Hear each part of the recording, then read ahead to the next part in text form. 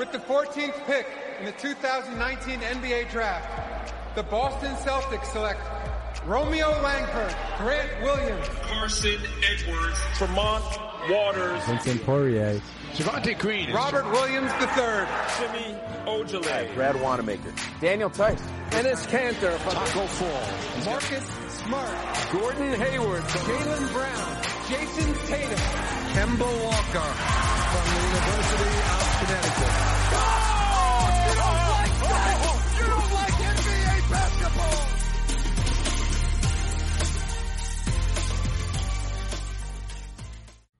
And we're back with another From the Rafters episode. Sam and I have another great guest this week. We have Tim Sheils, co-host of the Celtics blog podcast.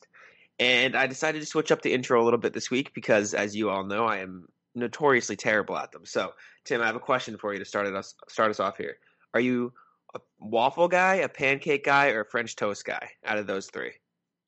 I think I got to go French toast. Really? French toast. So to give a little bit of an explanation, French toast is like one of the first dishes I actually ever learned to cook by myself when I was younger. So I have a special place for it in my heart. That being said, if I had to pick between the other two, I would probably go waffle because waffle maintains the syrup better because it's got all like the little pockets.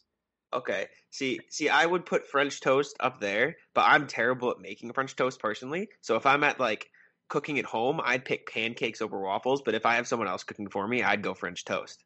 Why were you so surprised at that, Sam? What's your thoughts? French toast is bottom tier for me. Oh no! When I go out to eat, it's pancakes. When you go out to eat at home, it's waffles. Interesting. There's no spot for French toast there for me. Interesting. I'll make the Eggo waffles. Yep, make 4 of them because I'm a machine. I eat crazy. And then I go out to eat. I'll get pancakes. Okay, I eat like crazy amounts of food. Like I went out to Buffalo Wild Wings probably a little over a year ago, right? And on Thursdays they have buy one get one wings. So I got 2 orders of medium wings, which I think is 18 apiece. I housed all 36 wings at the table. It was an unreal experience. That's Had impressive. to go home and throw up right after I finished, but amazing. I just thought that'd be a nice little way to ease us into the Celtics and basketball talk. But speaking of, as we were talking about a little bit before, the bubble is full on. Everyone's in there. We're seeing vlogs. We're seeing updates on Twitter and everything of people in the vlogs. So I was wondering, have you seen any of the vlogs going around? Like Matisse Thybulle has one out. JaVale McGee's got one. Have you been watching any of those, Tim? I've seen a couple of the clips. I think the best are probably watching Jason Tatum be golfing. Yep. Going with Grant Williams, they managed to get Gordon Hayward out there, even though Gordon was kind of saying he is not much of a golf guy. But also just seeing how the team's kind of meshing. That gives me a little bit of comfort is if they're going to be stuck in the bubble, at least they're enjoying each other's company and working on that team chemistry. It seems like they're having a lot of fun. Yeah, I agree. See, Jason Tatum snapped his club the other day. He snapped it right now. Did he wrap it on a tree or what? Or did he actually just intentionally break it? He posted a picture of it. It was he definitely snapped it on purpose. Out He posted of a rage? picture of it on Snapchat, and it was on the ground in 2. He said it's just that kind of day. Have you ever played golf? I have. I've been to the driving range, and it's a little bit different than baseball. So I've been playing a lot. I've been playing a lot over quarantine, and we saw a club sticking out of the ground the other day. We went to grab it, and it was just snapped in half. So someone had a rough day out by Stabbed it into the ground. Oh yeah. First King Arthur, just. Oh no, it's definitely rough when you miss. Like, I personally, I had like a really good round going the other day. I had a 41 through 8, which for those of you listening is not good at all, but I'm trash, so it's really good for me. And then I shot a 10 on hole 9, so I just blew my entire round to pieces, and it was very upsetting. So I can respect the rage that Tatum has, apparently in the bubble. But speaking of golf, who out of those guys, Daniel Tice was in the action too. Who would you think is the best golfer out of that bunch? Who do you think's the best? probably. Go ahead. Go ahead, Tim. I feel like it's Tatum. Really? he seems to be the most like vocal about supporting it and being like, I'm gonna be really good at this by the time. It's like I love this. Yeah. Okay. Yeah, You I was say going the to say same? him too. He's got the passion, the drive to be the best. Gordon Hayward's probably pissed he's not in the room playing whatever he usually plays, League of Legends Video games. or Oh yeah. Halo. Oh, those games. I'm surprised they got him out there though. I assumed he would be that guy who just stayed in the room. I know a couple other guys. Semi Ojeleye is streaming on Twitch. Vincent Poirier was playing Call of Duty with Rudy Gobert last night. It seems they're all finding very different things to keep themselves entertained, which is fun. It's good. Like do whatever you need to do. I just think it's interesting to see what each of them choose to do for fun while they're in the bubble. But yeah, to get to some serious talk here. Kemba Walker. Hold on. Oh, you got. I feel like else? Gordon Hayward sunburns super easy. I feel like when we see like the first Celtics game, he's gonna be like super red. The golfer's tan. Keith Smith was joking about it. It was like the Florida sun is just so brutal. I think someone else had mentioned it was going to be funny to see everyone have those golf tans where they're going to have like the arm mark, like where the polo cuts off in the tank tops. It's just going to be hilarious. Oh my god! Because everyone's going to have it like throughout every team because they're all like in the same place getting burned. Right. So I was watching Matisse Tybel's vlog the other day though, and he was he showed the camera and it was super sunny out. Then like 2 seconds later, he was like, "You can tell we're not on the West Coast anymore because 20 minutes ago it was bright and sunny and now it's literally a hurricane." And so the weather down there is just it must be so much to get used to for all the guys who grew up in like California or even they have that tropical storm coming up too. Yeah. So we've had tropical storms like hitting left and right, so that's probably part of it. Mm-hmm. Yeah, I mean, I've never. I'm trying to think. I don't think there's ever been like a tropical storm or hurricane up near where I live, but I can't imagine. Down in Florida, it must get horrible because they're right on the edge of where they all hit down there. But like I was gonna say, to get into more serious topics, Kemba Walker's knees have been the hot topic, I guess, of the bubble since the Celtics been down there because he missed the first couple practices and. There's just been a lot of speculation as to if he's fully healthy or if he will be throughout the playoffs. What do you think about that situation, Tim? I think it's we talked about this on the Celtics blog podcast the other day, just going back and forth and seeing about where Kemba's knees at, expectations coming into this shortened continued season, but I think right now the Celtics as an organization are just trying to manage it as best as possible. And I think to an extent they're overly cautious. I think right now you brought Kemba in to be in the playoffs, to be that player for you, to help unite these guys and lead them. He doesn't have to be your number one option because Jason Tatum is emerging, Jaylen Brown's emerging, Gordon Hayward is showing in good flashes that he still has that Utah talent. And you're playing better as a unit than you were last year. There isn't a lot of hero ball. The ball's moving around, but he's still an integral part of that because he's a locker room leader. So you need him to be there when those games matter. So right now, I think they're just trying to make sure he's comfortable. They're trying to make sure that he's not going to relapse back to those injury concerns, that knee soreness he had before. I don't think it's one particular injury. I think it's just chronic wear and tear that just happens with athletes over time. I think maybe in the future, maybe he might have to have surgery, but that's just me speculating. I don't really know exactly what the real deal issue is there. I just think it's just general wear and tear, arthritis, that kind of thing. Just by playing professional basketball and college basketball for over 10 years, I think it's just what happens to a guy's knees. It's just a natural thing that happens to athletes. Yeah, I've seen pretty much positive news towards his knee everywhere I look. Looks like he wants to play. Looks like he's feeling all right. So like you say, it is probably just wear and tear. I'm sure it's not going to be anything massively serious, especially in the short term. So I'm excited to have Kemba back. Hopefully he's at full strength like he was at the beginning of the season because he was balling out when he was healthy. Yeah. I feel like he might have had injuries in Charlotte too. Like everyone's talking about how, we signed this max player who was super durable for his entire career, but now that he's in Boston, Kemba's getting injured all of a sudden. What is that about? I feel like he could have had injuries similar to this in Charlotte, but he had to play through them because they had no one else on that roster. It was Michael Kidd-Gilchrist going to get your buckets? No. Kemba Walker had to step up and actually play his role and play through a bunch of the injuries he could have taken a break for. But now that he's on the Celtics, he has guys behind him like Tatum, Hayward, Brown, et cetera, who can kind of pick up his slack, so he can afford to take a break like this.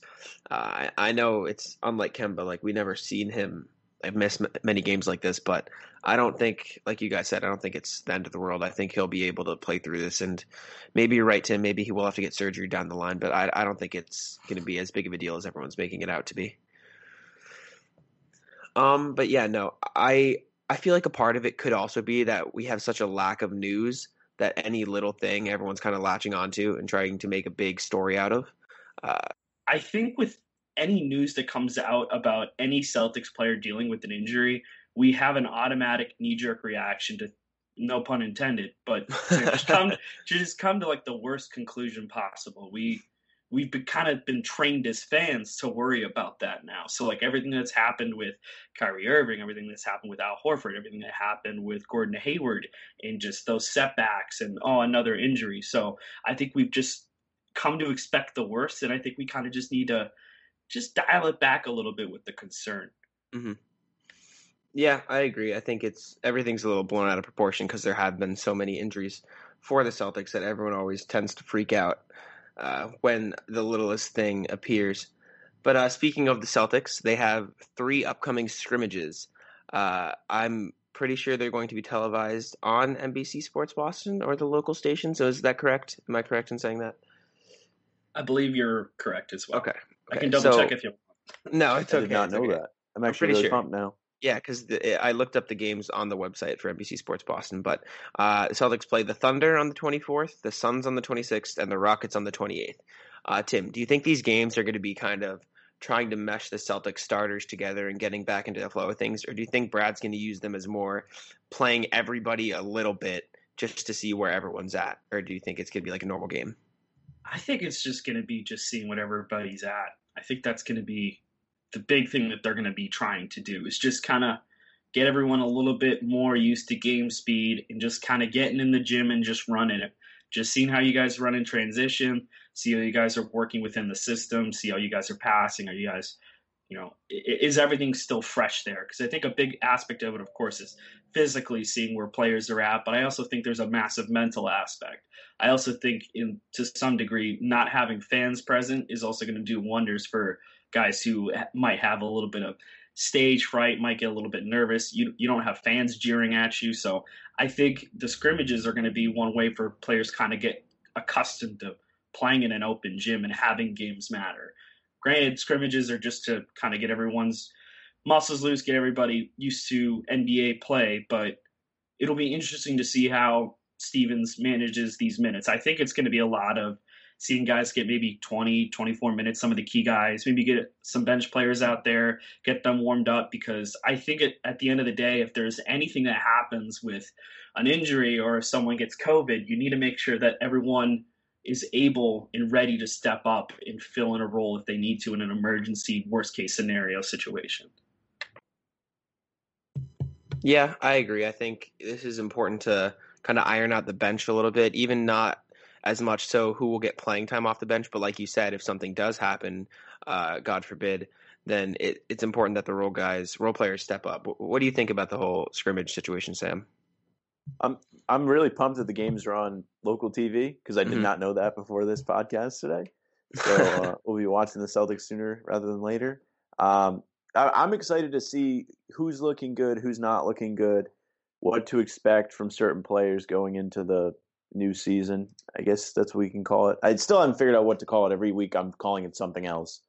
But I'm really pumped for that. And I really want to see like Tremont Waters. I think I saw that Brad Stevens said they're going to give him a lot of run here, at least in the preseason and scrimmage games. So I'm really high on him. I think he's going to be very fun to watch. So I'm pumped.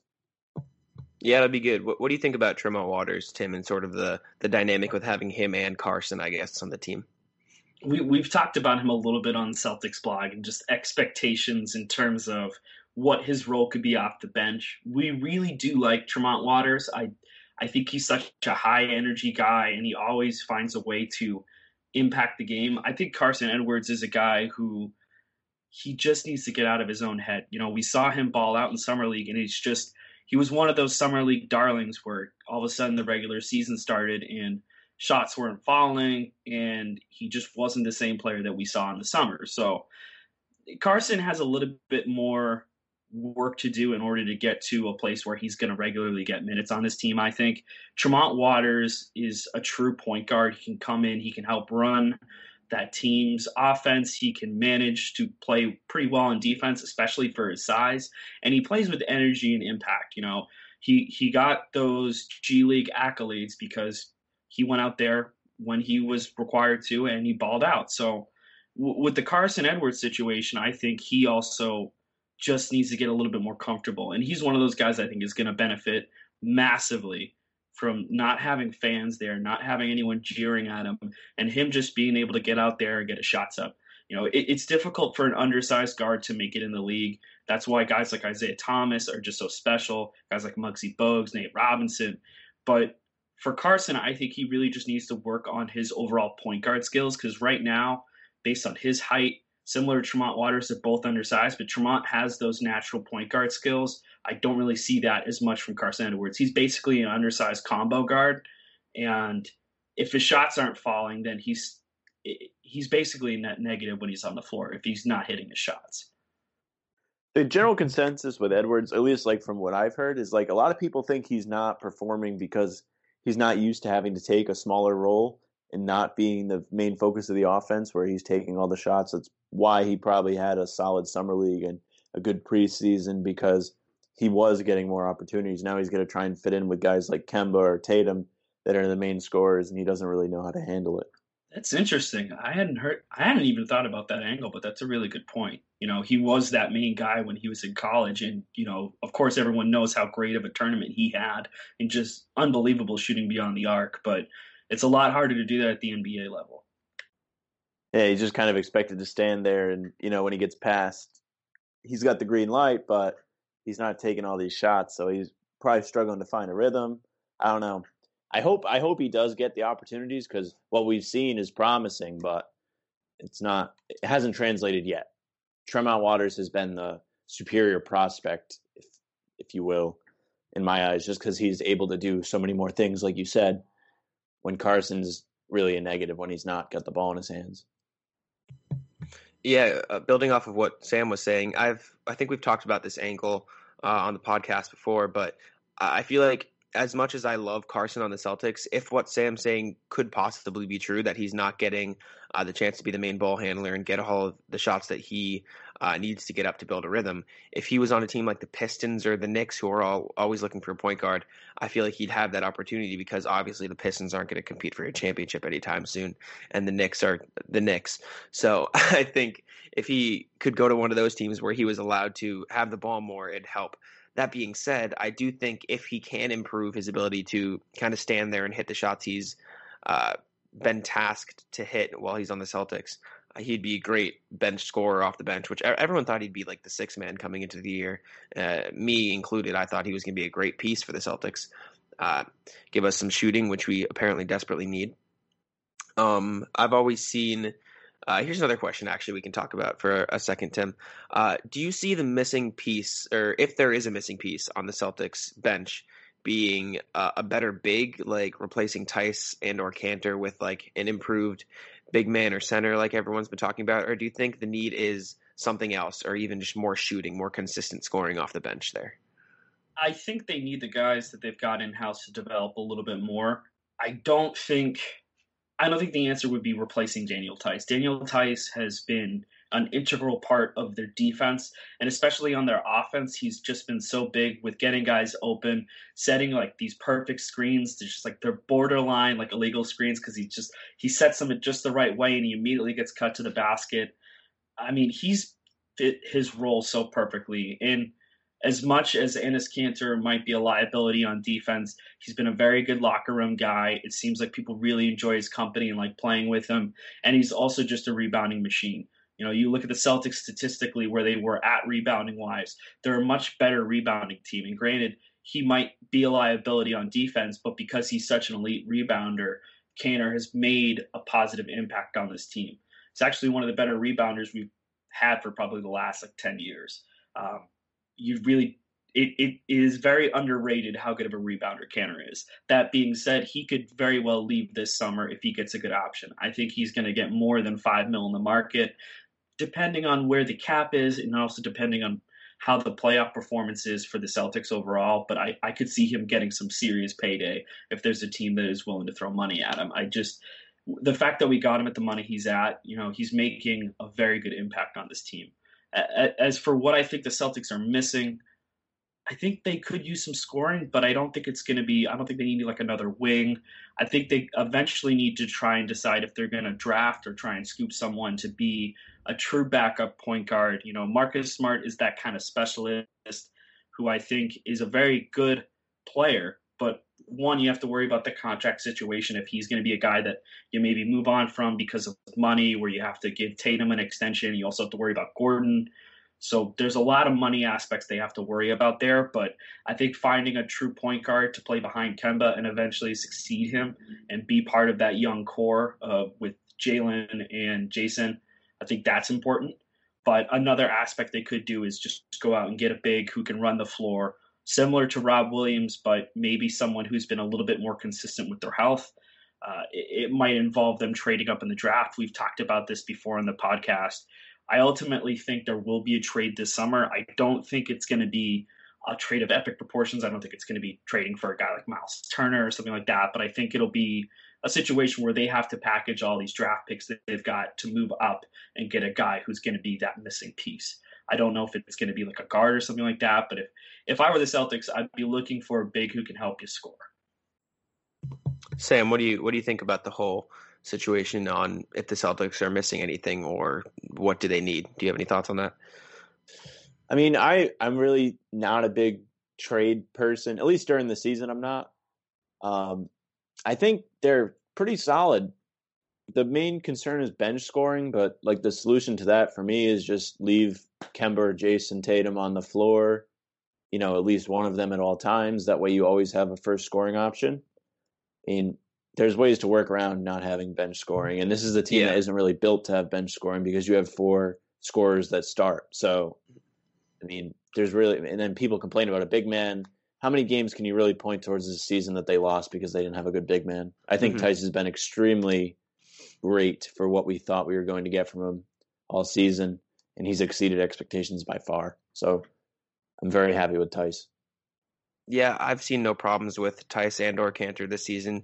Fun fact, I feel like I brought this up on the past 3 podcasts, but Tim, you talked about Kanter. The Celtics, I'm pretty sure, have not lost a game this season where Enes Kanter puts up a double-double. So the rebounding really is key this season for us, or for the Celtics. But you mentioned the draft. I don't pay attention too much to college prospects. I usually wait for March Madness, but we didn't get to see that this year, so I'm a little in the dark. But do you think trading up for a guy I know James Wiseman's projected to go top 5, and then there's Onyeka Okongwu, who is projected to go top 10, top 15. Do you think that's the kind of trade the Celtics would have to make if they wanted to get a big man that far up in the draft? Do you think they could get a top 10 pick with their picks? Or do you think it'd be more like a mid-first round type big man who they try to target? So, I mean, we talked a little bit about it specifically during COVID, the start of COVID, and the fact that, you don't have college basketball, as you said. Yeah. No March Madness is actually really bad for a lot of the players in the NCAA because that's where a lot of players end up making an impact and getting their name out there in order to try and raise their draft stock. A guy like James Wiseman, while a great prospect going into college, we really don't have a lot of college tape on because eventually at one point he became ineligible after only a few games, and now you're just going off of his high school mixtape and those few games that we saw at the college level. So he's a guy that I could see actually falling a little bit, and he is someone that I've talked about a little bit too. I do want to see where he could potentially fill in. He could be an elite defender. It's just a matter of whether or not he has that skill set to translate to the NBA. And a lot of that also is work ethic. I wish there was a little bit more tape on him, but in regards to Onyeka Okongwu, a lot of people are really getting ramped up on him. I think he's going to end up jumping into the top 5. It seems to be that way. But overall, with this upcoming draft, it seems to me, at least from the conversations that I've had on the podcast and just talking to other sources and just kind of reading the room, it's not a draft that everyone's getting really amped up about. It's a bigger draft. You've got a lot of guys where you're not seeing a lot of star talent right off the bat. So it might be the draft to move up because there's not going to be a guy in the top 10 that you need to absolutely 100% need on your team. It's a very level draft. There's not a ton of star talent that's just popping out to guys. So that being said, it will be a little bit easier for the Celtics to move on from. I think they're going to end up having. I mean, we have to figure out what happens with Memphis, granted, because if the Grizzlies end up dropping in, they become a lottery pick if they fall out of the playoff race. But you're looking at 3 first-round picks.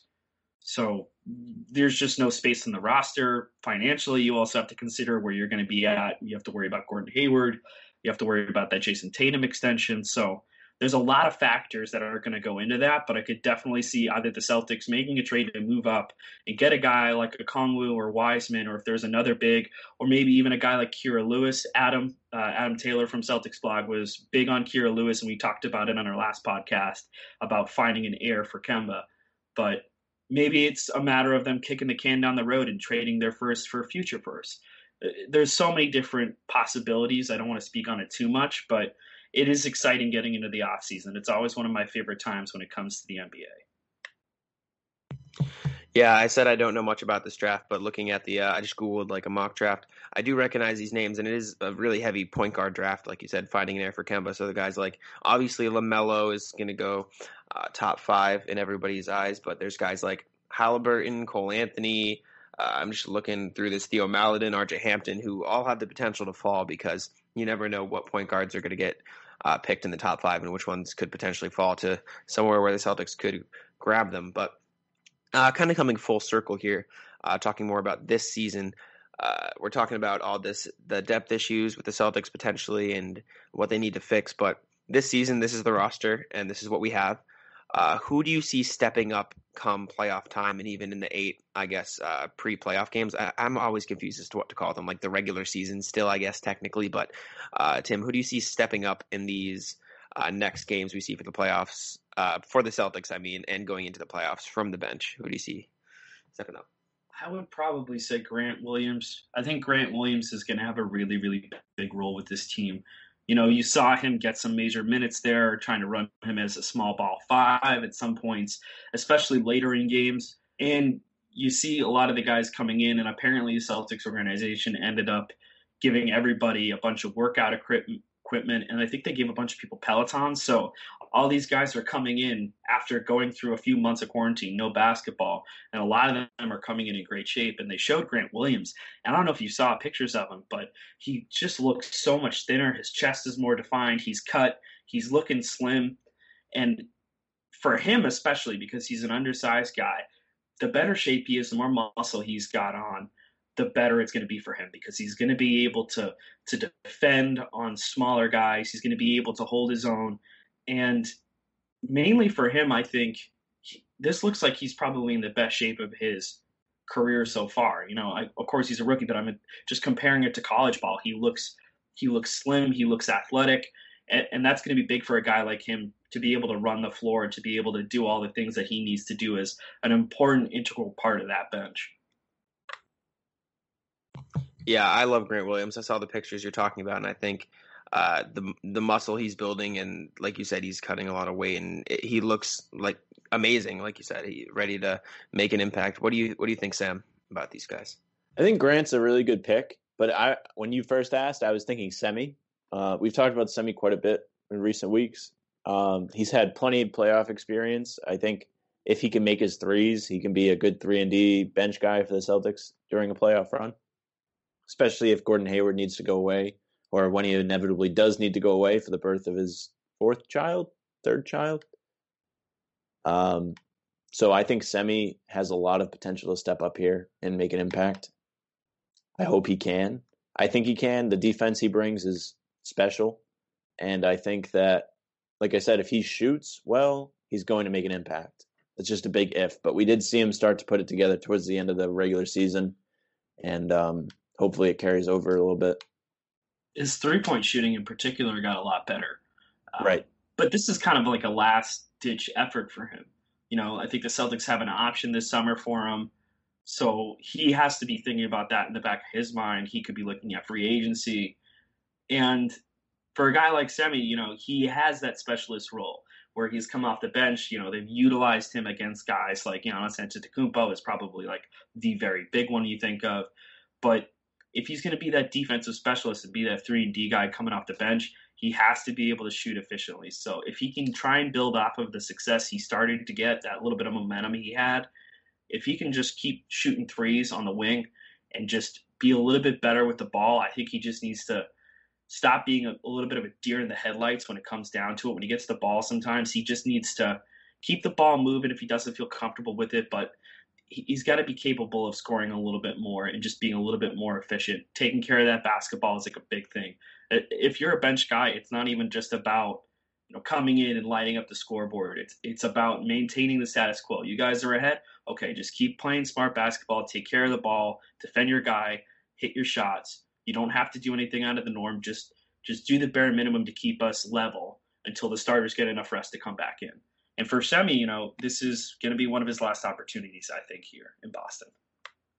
I agree with that. I think, he's been here this is his third season now, so time might be running out on him a bit, especially he is very inconsistent. There are times where he is reliable from three, and then a lot of times where you feel like it's a turnover every time he takes a shot. So I personally, I like Semi. I know that he works hard, so I think there's still potential if he's a hard worker, but it is starting to run out of time for sure. Yeah, I got in a little bit of I wouldn't say argument, but a conversation on Twitter about Semi Ojeleye and where he'll be and where he'll stand with the Celtics at the end of the season. But I want to get your guys' thoughts on this. I don't know if we've talked about it here before, Sam, but who do you think is going to remain on the roster next season? Like you said, Tim, Semi Ojeleye has an option this season. Celtics can choose to pick it up or not. I know Brad Wanamaker is a question mark. Javonte Green had a one-year deal. So we'll start with you, Tim, then Sam, you can chime in after. Who do you think is going to be on the team next year, and who do you think the Celtics and Danny Ainge are going to be like, okay, we can do without you. We can probably bring in a guy to sort of replace your role? I think Wanamaker is for sure gone. I don't think it's a matter of him being happy here or anything like that, but I think he's just going to want to get paid. I think he's going to get more money overseas now, especially with the way he's played with the Celtics. I don't know if another NBA team would scoop him up. There's not a lot of teams that are going to have salary cap. There are a few, and as I said before, there's still some cap implications we really don't know about with COVID. But him going overseas, he's going to be able to get a really good paycheck there, similar to what happened with Shane Larkin. Totally missed that guy. He was awesome with the Celtics. Yeah, for sure. Yeah, and getting back with the other guys too, Shemi, I think he's on the bubble, and I think to an extent, Javonte Green, I think he's a guy that is a little bit difficult to peg down because he is a very athletic guy. He's a very high energy guy, fun to watch, but he also, the main reason why he wasn't in the NBA before is he's not a very capable 3-point shooter. I think he's a very likable guy in the locker room. It seems a lot of people like playing with him. High energy, as I said. So coming off the bench, giving those explosive dunks, towards the end of games where they get him in there for garbage time. But if he can't hit the 3-point shot, then it's going to be really difficult to justify keeping him around. It's the same thing with Shemi. At least with Shemi, he's a specialist defender. He's a guy that you can put out there to try and mitigate, a guy like Giannis or a guy like LeBron or, a big forward like Pascal Siakam. If you're trying to get someone out there to just try and stop a little bit of the bleeding on the defensive end, he's the guy you put out there. But with Javonte Green, he's a guy who's got a non-guaranteed deal, so he could be a casualty at the end of the day. You're now listening to the Code Word of the Week.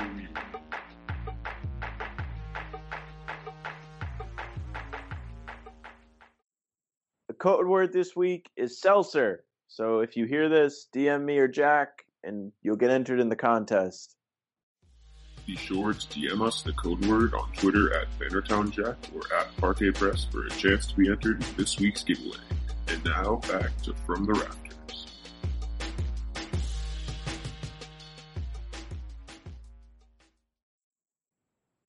Yeah, I tend to agree with most of those thoughts. I really like Semi. Maybe that's just a little bit of a homer standpoint, but I think he's great, and I would love to see him on the team next year. But I think Javante and Brad Wanamaker are definitely 50-50, and Brad Wanamaker is even less so because of guys like Tremont Waters and Carson Edwards who need room to grow. What do you think, Sam, about the whole situation? Yeah, your last point there with the two young guards, Waters and Edwards, it's really like they're kind of waiting to get into the backup role, both of them. They're probably competing with each other for it. Brad Wanamaker, maybe one more year of him, maybe somebody else. But I feel like Tremont Waters is going to be ready to step into that role sooner rather than later. I think he's got a good IQ, and like we talked about earlier, he does a lot of things to help the team be better. So I think he can be an impact player, maybe even next year. Yeah, I think Tremont Waters is great player. Transitioning into another topic, I think here, a little bit less Celtics related or kind of relating, depends on the way you look at it. But Ben Simmons has been getting some run at the 4 in Sixers practices, and they're running Shake Milton at the 1. So it's a lineup of Milton, Richardson, Harris, Simmons, and Embiid, which I personally think is going to be good for the Sixers, as much as I hate to admit it. I think that's what they need to get more shooting on the floor. How does that make you feel about a potential matchup in the first round with Philly, Tim? Do you think that scares you a little bit more, or do you think the Celtics should still be able to handle the Sixers if they got matched up with them at any point? I think Philly's the team that I've worried about for a little while. When I've generally looked at the situation with the 76ers, they still lack shooting. I think putting Shake Milton out there helps a little bit, but at the same time, it really depends what they're doing defensively as well, because the main benefit of having Ben Simmons at the 1 is that he's bigger than most of the guards he's going to go against, because I don't think you can name another point guard in the NBA that's, 6'8", 6'9", but he also is not that much of a shooting threat. His real money-making is just being an excellent passer and moving the ball around and being athletic in transition. So Adam had some thoughts on this, and he was saying, that he's going to be much more dangerous at the 4. I tend to agree with that, but it also depends on other guys, because at the end of the day, really what the money is going to be for them is how they defend, because Simmons having the defensive skill set that he has in the defensive versatility, he can guard a lot of different positions. And if he's going against a guy like Kemba Walker, he's going to have an immediate size advantage. So if they're still having him defend point guards, but he's playing at the 4 primarily, then yeah, that's going to be a problem. But it also creates a mismatch at another position. So it just depends on how they're handling the offensive aspect with their lack of shooting. Because if they can give Shake Milton some shots, if they can get him shooting threes, if they can get a little bit more spacing, if they get Tobias Harris going, they've got a lot of money tied up with guys that really don't fit together. And I think personally, from a standpoint with Simmons, I think Simmons is a really great player, but until he learns to really shoot, like genuinely shoot, that team is going to be hampered down, because he's one of their best players. He's, if you can argue on any given day about whether him or Embiid is the face of the franchise for the 76ers going forward, but he needs to learn how to shoot in order for them to become a legitimate and consistent threat and to constantly be in that picture in order to try and win a title. Sam, what do you think of the whole Ben Simmons at the 4, or just the Sixers in general this season? I think it does make him a bit more versatile, but like Tim said, there's still not a lot of shooting there. It doesn't change that Simmons can't shoot. It just means, I guess he won't be able to bully point guards as much, but then again, you can always just change defensive matchups. I don't think the Celtics are going to end up playing them in the first round. I feel like Indiana's going to drop to that 6th seed, especially if Oladipo doesn't play. We'll see. I'm not positive about that, obviously, but I would hope that the Celtics don't have to play them, just because it's probably the toughest matchup out of all the teams, just because, they do have experience in the playoffs a little bit. They've won rounds before. They almost made the conference finals last year. There's definitely a little bit of a threat, but I don't know. I still think Simmons being on the floor makes it a lot easier to game plan against them, because he can't shoot. Mm-hmm. But hiding him at the 4 does make it a little easier, because he can just play in the post. Yeah, I think I would tend to agree a little bit with what Tim said about how valuable Simmons' size advantage against point guards is and his ability to dish the ball. I think he's one of the best passers in the NBA. I think that losing his defense on the perimeter will be pretty big because that means guys like Kemba, obviously, even Kyle Lowry, who I know you're not a huge fan of, Sam, but Kyle Lowry can get their shots off a lot easier without Ben Simmons guarding them.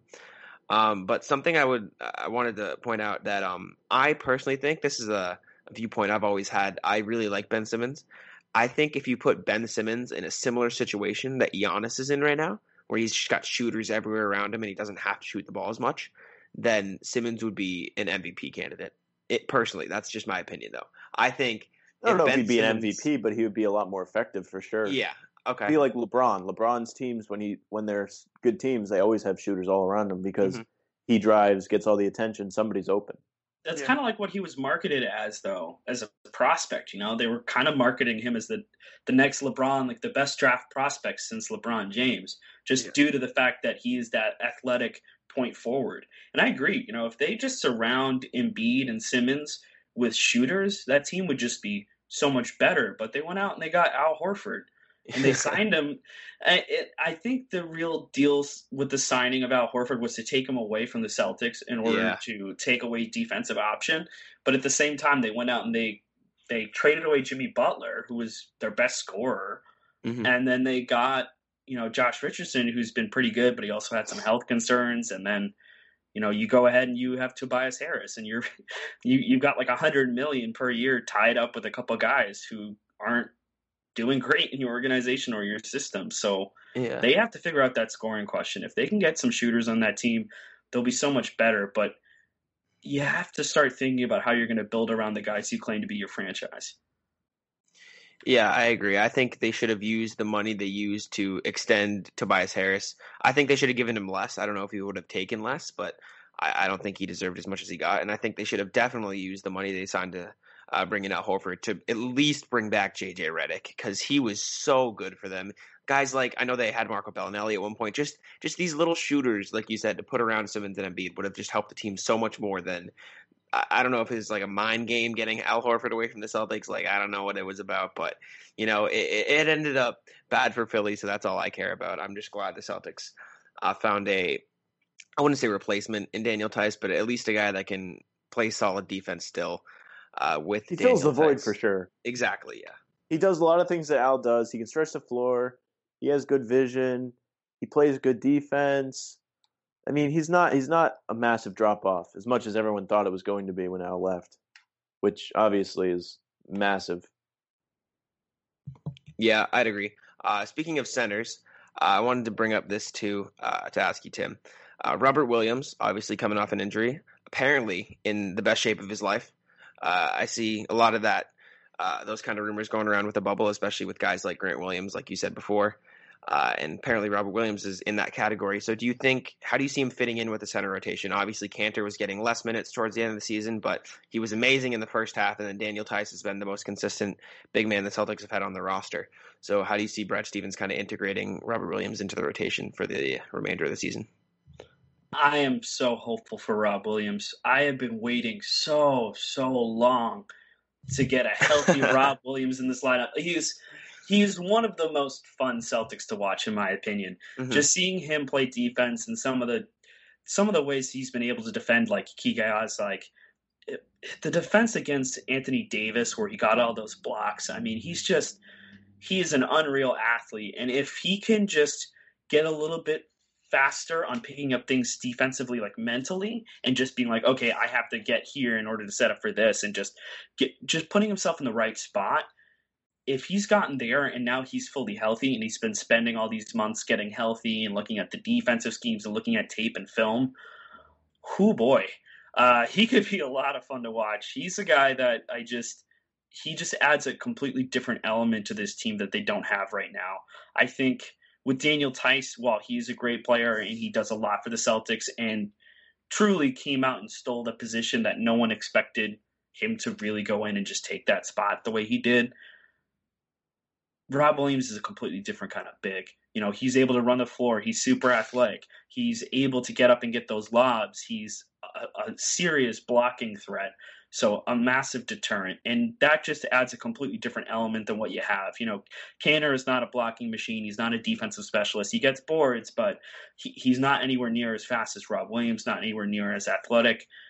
So having Rob Williams there, and on top of Grant Williams also getting in shape too, you're going to see a little bit different, more athletic dynamic from the Celtics. And if they are all on the same page within Brad Stevens' system, it's going to be some really fun basketball to watch. I think they're going to be really defensive minded. And if they can just run it in transition, it's going to be a whole different ballgame from what we've seen so far. Yeah, one thing about Robert Williams is what you mentioned. He's like a different kind of player to watch, or exciting player to watch. I feel like he's got potential to like shoot into stardom like Capella did, or even Whiteside, because of his style of play. If he's able to get those mental things down, like you said, like he's had a couple months in quarantine to be watching tape and getting healthy again, there is potential that he does shoot right up into like being a real impact player really fast because of his athleticism. I'm super pumped to see that too. That's another thing we can look for in the scrimmage games and the regular season games that are coming up. Yeah, I think Rob is great. I think, like what you said, Tim, having him block Anthony Davis, or just his innate ability to jump like 30 feet off the ground is ridiculous. Like, I don't get it. Like, I can't even fathom. I can't even dunk. I'm 6 feet tall and I can't dunk, and this guy's jumping. Nothing wrong with that. 40 inches in the air. Yeah, I know. Can you dunk, Sam? I don't think I've ever asked you this. Can you dunk? I can grab the rim. Okay. I just can't hold on to the ball. Unfortunately. So I am almost there. I can do some mean layups with my hand hitting the glass. Some really aggressive layups there. Sam, Yeah. You ask all of our guests a couple questions. You wanna bring that up? Yeah. So Tim, every week when we have guests on towards the end of the show, I always kind of have a lineup of questions I ask about the Celtics. My favorite question to ask is, do you have a favorite piece of Celtics merch that you have, autograph, jersey, whatever? Do you have a favorite? Well, so I did end up getting a bag of merch from my uncle, and I put a video. It's up on like my Twitter somewhere. I have seen that on your Twitter, yeah. Yeah, so it's a bag from Larry Bird Night, and it's got a bunch of different merch from like the retirement game they had at the Garden for Larry Bird. So that one is one of my favorite pieces, and I got that recently. Outside of that, I've got a bunch of ticket stubs. I generally hold on to ticket stubs from games, so I have a couple different ticket stubs. One of my favorite is one from the Celtics versus Knicks game, and it's got Isaiah Thomas on it, so that's one of my favorites. Besides that, I have like a Celtics flag that I won at like some basketball shooting game at Canopy Lake Park, and that's pretty much it for like my favorite merch. I don't think I have any signed merch or anything like that, but that's what I've got for just my general favorite Celtics gear. The Larry Bird thing is actually really cool. That's one of the cooler ones I've heard. I was lucky enough to go to the Paul Pierce game, similar to that one, man, where the Clippers, when he was actually playing, not when he was got his jersey retired. Mm-hmm. But I have like the headband and the poster from that game, and it's one of the coolest things that I have. That's pretty awesome. Yeah. Do you have a favorite memory or game that you've been to besides watching them win banner 18? I mean 17. I'm so stupid. Banner 17. Well, I hope they win banner 18, but that's right. In terms of my favorite games, I've got a couple I can list off the top of my head. I was at the double overtime game versus the Warriors back when Isaiah Thomas was with the Celtics. We didn't end up winning, but I remember that game. I had these nosebleed seats in the balcony, and it was like $120 a pop. So I dropped like $240 on not great seats just because it was the Warriors, and I wanted to see the Celtics beat them. At that point, the Warriors had that win streak. And the night after, the Warriors had played a back-to-back. So they played the Celtics first, and then they lost to the Bucks the day after. So that was one of my favorite games to go to. I was there for the Bucks series. I was there for Game 2, and then I had bought tickets for Game 7 ahead of time through a friend who works for the Celtics. Like their ticketing I think his sister works for the ticketing service there. So they get tickets and they're able to go ahead and sell them. or give them to family friends or whatever. And he was like, "Hey, well, did you want tickets for Game 7?" I'm like, "Yeah, sure." Like, I don't think it's gonna go 7 games, but And eventually the series kept going on, going on, going on. I was like, "Oh my god, I'm gonna get tickets to Game 7, aren't I?" And so that game was cool because there was the whole "Who is Bledsoe?" Drew Bledsoe was there at the game too. I went with my dad, so like that was just like a really cool experience.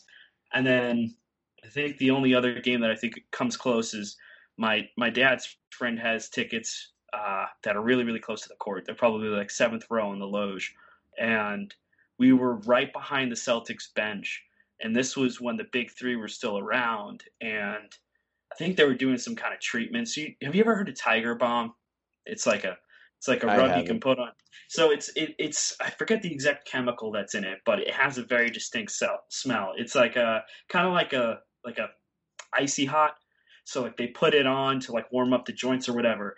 And we were that close that I looked at my dad and I'm like, "Can you smell that?" And we could like smell the icy hot they were putting on Paul Pierce's knees to get him warmed up before the game. We were like that close. So it was like, that's just like a cool experience I had. I think that was I want to say it was against New Orleans.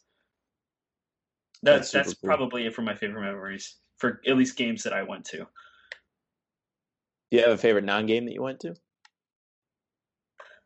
I really asking the tough questions.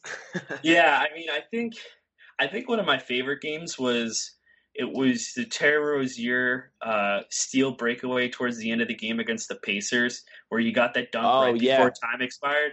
Awesome. I just thought that was one of the most electric finishes to a game. That was a cool one. And then I remember specifically where I was when I watched the Celtics beat the Warriors at home to break their streak. I remember that.